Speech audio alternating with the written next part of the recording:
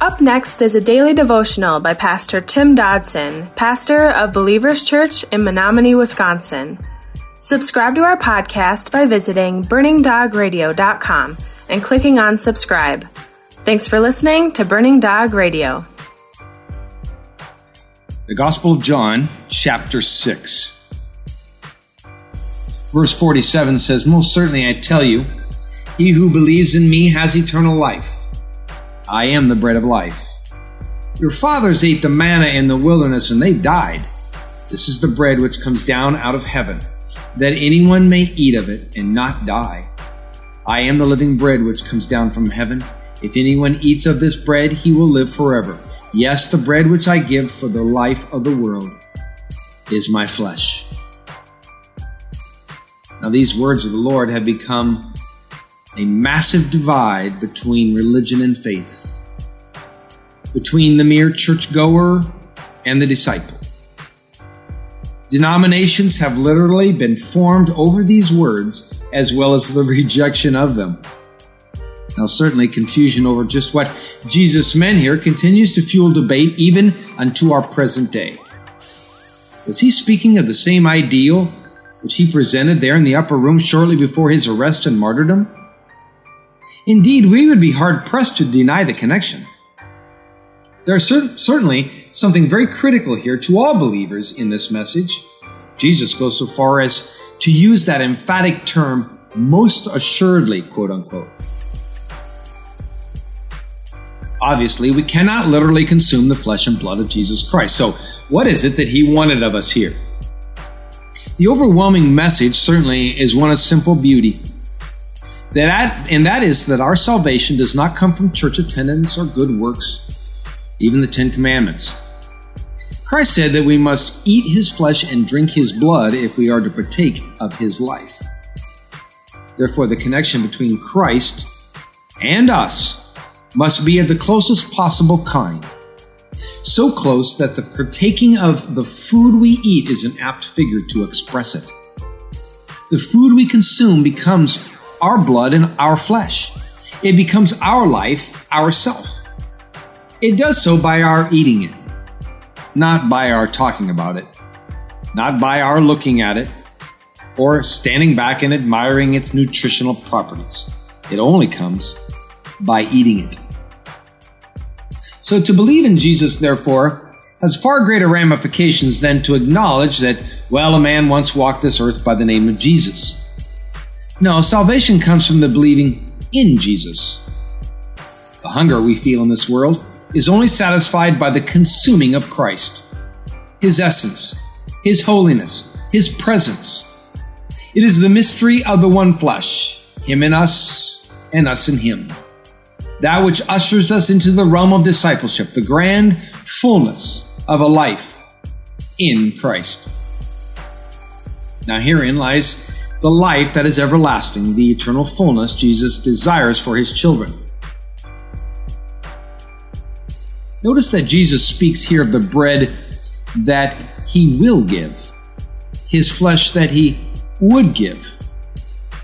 This is a fact because Jesus, he knew the impending cross was waiting for him. He knew that it would be this act, the giving of his flesh, that we must partake of, that we must participate in order to be one with him and to know the life he's offering. Romans 6:6 says, "Knowing this, that our old man was crucified with him, that the body of sin might be done away with." Now we must note that Jesus does more than just bring this bread of life. It is more than just a creed or a set of rules. No, he is the bread of life. Any individual or church that attempts to remove Jesus from the equation, well, they may have religion, but they will never have life. Verse 52 says, "The Jews therefore contended with one another, saying, 'How can this man give us his flesh to eat?' Now many a searching man has been stopped in his tracks by that probing question of, how can this be? Such a question is not bad, in fact. It actually should be encouraged. Scripture itself encourages understanding of the elements of faith, all of them. But when we approach this question, or in fact really any question with the presupposition that we can somehow know the mind of God or that we can understand all the aspects of our Creator and His will and desire and path, we're ultimately going to be disappointed. Scripture tells us, Job 9:10, He does great things past finding out, marvelous things without knowing. Romans 11:33, oh, the depths of His riches, both of the wisdom and the knowledge of God, how unsearchable are His judgments, and His ways past tracing out. Job 11:7-9, can you fathom the mystery of God? Can you probe the limits of the Almighty? They are as high as heaven. What can you do? They are deeper than Sheol. What can you know? Its a measure is longer than the earth and broader than the sea. For many, the absence of a complete and humanistic understanding is prohibitive to their faith. They say they cannot understand, or even that such is not even meant to understand, so they will not place their trust in God. Yet we practice and utilize any number of things every day for which we have little or no understanding. Electricity is a classic example. I mean, few of us can grasp the intricacies of electrical current, yet we're quite willing to flip the light switch on this morning and turn on the coffee maker, aren't we? How about your automobile? How about the plane that we're a passenger on, or the television we watch at home? So, listen, the claim that we cannot believe because we do not understand how and why, it's a rather poor excuse that eventually fails the test. These folks were, no doubt, like we often are, with an innate sense that to accept such ideals would, well, have a fair impact upon our lives, and thus we're quite leery to do so. The fact is, the only way to know what the top of Mount Everest is like is to climb it. The only way to truly know what being a Christian is like is to actually cross over and be one.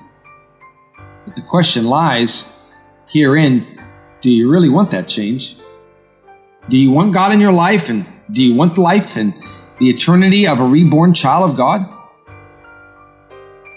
Those with Jesus found it far more advantageous to simply argue and debate each other. Wow. Sound familiar? Sometimes it seems when I read Scripture that mankind has changed little in the past 2,000 years. Even now, the world wants to argue about what He said, debate what its importance is, and rationalize about what He meant. It would be as if we set out to scrutinize our house key.